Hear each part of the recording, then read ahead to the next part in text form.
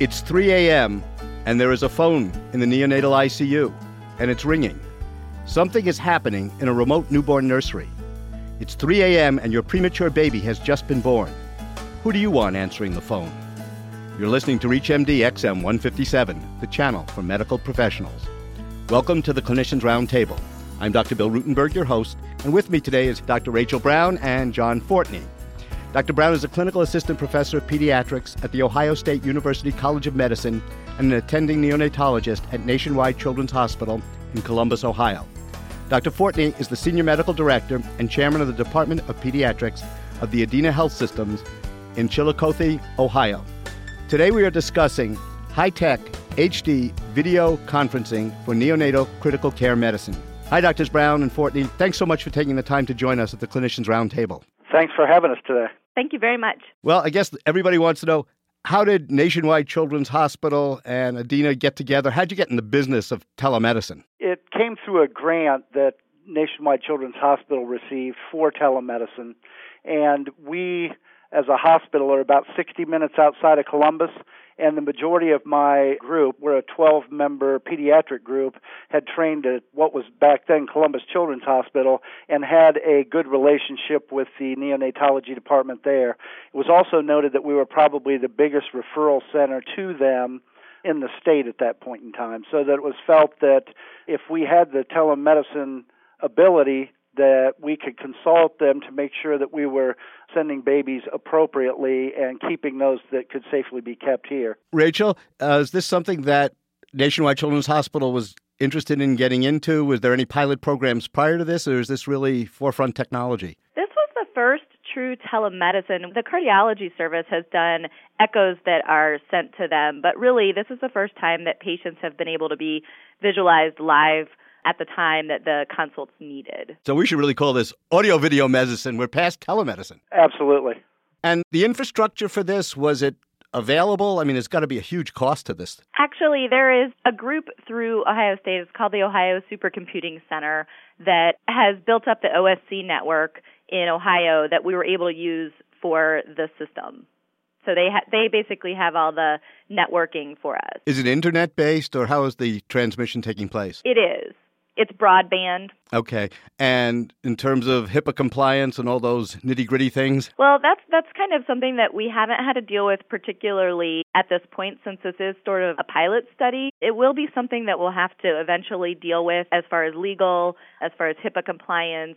Of course, anyone who's on either end is using HIPAA compliance, but we don't actually have a specific HIPAA form, to be signed by the parents or by the doctors that are involved at this point. Yeah, for the most part right now, Bill, what we're doing is using the telemedicine in our nursery so that we remain HIPAA compliant. As it goes further than that, I think that we will have to think about that, but for the time being, it's an area that's not a problem. To both of you, you're getting visitors at the Children's Hospital and in your nurseries at Adena from people that are interested in bringing this technology to their own areas? Yes, we had actually a presentation that was video broadcast to Nationwide from Adena, and we had a number of news stations and newspapers and magazines from the southern Ohio area and their hospitals that in the surrounding area that came that were very interested. Yeah, at Nationwide, we had a conference that was involving telemedicine where we invited a number of the people who have been involved from the OSC network, Supercomputing Center, people who were involved with the government relations that have been involved in helping us continue to be able to get grants for some of this. I would practice at Lutheran General Hospital in Chicago, which is part of the Advocate Healthcare Systems. And at the adult level, they've established an EICU network covering many other hospitals with a full-time intensivist basically on site looking at monitors, kind of like an air traffic controller. Do you anticipate something like this happening? Or, if you look 5 years into the future, what are you hoping for? We do hope that we get to that point. Sometimes there will be a need to be monitoring babies more frequently. At this point, we consult when we're called upon to consult, but we feel like as we get more hospitals involved throughout Ohio that will need our help, that it will get more to that point, that we'll be watching multiple monitors, helping people through codes, helping people establish an airway. We feel like this kind of has a lot of well, it basically has unlimited potential. John, are your nurseries considered level 1, 2, or 3 prior to the video conferencing? We're technically a level 1, but we should be going to level 2 within the next year. We're probably about a level 1.5. Do you, Rachel, John, do you see that with the video conferencing that level 1 nurseries can become level 2s and level 2s, perhaps level 3s?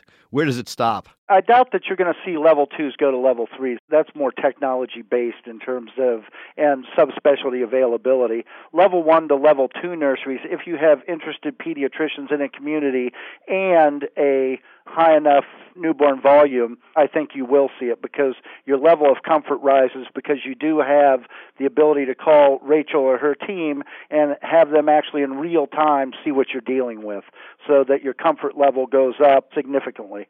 So that I think level 1 to 2, I doubt 2 to 3. I think that's one of the reasons that initially Nationwide and Chillicothe Adina got together, because you guys were anticipating becoming a level 2, and I think we would be able to help you with some of the things that you would be doing as a level 2, starting to use CPAP and those kind of things. Since we do that all the time at Nationwide, we'd be able to help troubleshoot because we've already been through all those things. So we would be able to help a level 1 become a level 2. We feel pretty comfortable that if they were having a problem with something, whether it's just a mechanical problem with equipment or something else, we would be able to help them through that. I'd like to welcome those who are just joining us at the Clinicians Roundtable on ReachMD XM 157, the channel for medical professionals. I'm Dr. Bill Rutenberg, your host, and with me today are neonatologist Rachel Brown and pediatrician John Fortney. We're discussing neonatal critical care audio-video medicine. How many babies per month, per year are born in the Adina system, and how many are being video conferenced now that the system's up and running? Or what do you anticipate the utilization to be? Our births last year were about 11 to 1,200. And we probably use the telemedicine 2 or 3 times a month, sometimes more. We noticed about a 50% reduction in transfers to Nationwide Children's Hospital. Now, not all of those were a result of telemedicine, but a good number of them. Are you comfortable with that, Rachel, too, that the babies that are staying there are doing as well as if they had been brought into your house? We feel like that's true. The pediatricians in Adina are very committed to this and are committed to trying to keep the babies that can stay there in Chillicothe so that they can be with their moms and avoid a transfer. We still have kids coming from Chillicothe. The ones that need to come still come, but really I think what this has done is kept some of the kids that were slightly borderline, where you weren't sure if they were going to get better or they were going to get worse. We've been able to peek in and see how they're doing, and if they get worse, then they come, and if they get better, which is what happens a lot of the time, there's just a rough transition that they can get through, and with the committed pediatricians from Chillicothe, they're able to help them get through that we're able to leave them at their birth hospital. As a pediatrician, probably the scariest moments for me are the middle of the night when you get that phone call and it says, "We need you in the delivery room as soon as possible." It just thought to me as we're talking, have you brought the video conferencing into the delivery room? I mean, those are the times where I wish I had a lot of help. Up until this point we have not, but that's something you could certainly envision. I think as the technology gets better and better, the setup is rather large at this point in time. But there's no reason, if you knew ahead that you were going to need them, you had an imminent, very premature birth or multiple birth that you were concerned about, you could do that. I think that's a good point. That's something that I could see us doing going forward. And it is fairly big, but it is mobile. It's on a cart, so you can move it to different places, which is what we do when we do something here at Nationwide with the kids who do need to come. Regardless, because they're very premature or need subspecialty help here, we're able to also show mom the pictures from the baby's bedside from Nationwide to Adina, so that even though the moms can't be here, they can see the babies. We just move our unit, and we're able to hook into the baby's bedside and show the mom. So it is mobile. I mean, it's big, but it is mobile. What services are provided via the video conferencing in terms of assessment, but what's sort of the gamut of things that you've used consultants for via the system? We've used them for any number of reasons. The interesting part of this is that we can also access our computer system so that we can show them x-rays, for instance. We can show them EKGs, and we can have the baby on the screen pretty much simultaneously. So that I've called them before because I just wanted a second reading on an x-ray where they don't even need to see the baby, but they can call in their radiologist, or it may be the neonatologist, but somebody to help me do you think this is a pneumothorax, or do you think this is, whatever that might be on the X-ray? And that's been very useful, as well as EKGs, and then using everything all together to kind of evaluate the baby. So we have audio, we have visual, we have laboratory, X-ray, so that we've used it for all those situations, and it's worked very nicely. And in one particular case, myself and one of the other neonatologists were evaluating a rash on a baby that everyone was a little bit concerned about. And we looked at it. We quite honestly weren't 100% sure what it was. But what we did was we contacted the infectious disease consultant on call and had him come to the NICU and look at the baby also. So we were able to kind of come to a group consensus and decide that what the baby had did not look like it was going to cause problems. The baby could probably go home. We all felt comfortable with the baby's clinical status, but that we would get the baby into infectious disease the next day. And because we had the ID doctor there, we were able to kind of get the baby in fairly quickly, and that he already knew who the baby was. Rachel, has any of the neonatologists made, I don't know whether you call it virtual rounds? I mean, I could just see kind of moving this camera bed to bed, at least if Adina moves up to being a full-blown level 2 nursery, I could see that the attending pediatrician going on rounds with the neonatologist from Nationwide. That's in the plan. John, you like that idea? Oh, yeah, I love that idea. I think what we'll try to do is to staff our level 2 with both neonatal nurse practitioners as well as pediatricians. We've been in talks with Nationwide Children's for about the last really 5 years, expecting that we would ultimately go to a level 2 nursery. And that would very much be in the plan, is that not only would you do it on an emergent basis, but you might just run everybody by them every morning, because they will be backing us up.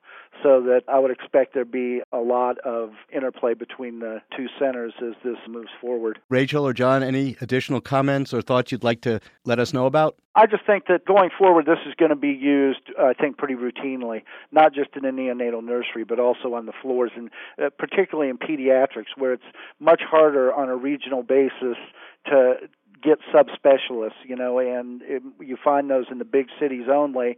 And it's nice not to have to be able to send every kid 60 miles in order to get looked at, when you can do it so easily and interface with the individual and come to some agreement on who needs to be seen, who doesn't need to be seen, and what time frame they need to be seen. I think this is going to revolutionize, really, medicine in the way it's practiced today. I'd like to thank Dr. John Fortney and Rachel Brown, who have been my guest, and we've been discussing neonatal critical care audio-video medicine. I'm Dr. Bill Rutenberg. You've been listening to the Clinicians Roundtable on ReachMD XM 157, the channel for medical professionals. We welcome your comments and questions. Please visit us at reachmd.com and enjoy our on-demand and podcast features, which gives you access to our entire program library. Until next time, I wish you good day and good health.